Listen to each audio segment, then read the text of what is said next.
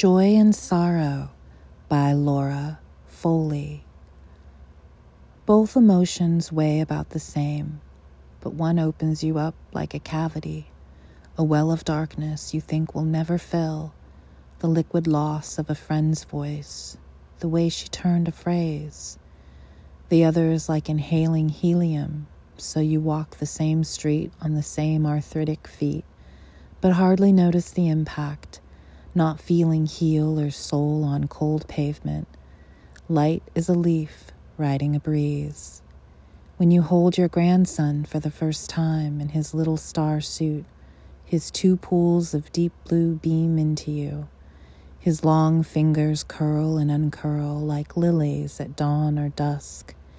Air you still breathe as you hover that night like a balloon over your bed, still hearing your friend's waterfall notes, finally knowing both joy and sorrow are holy.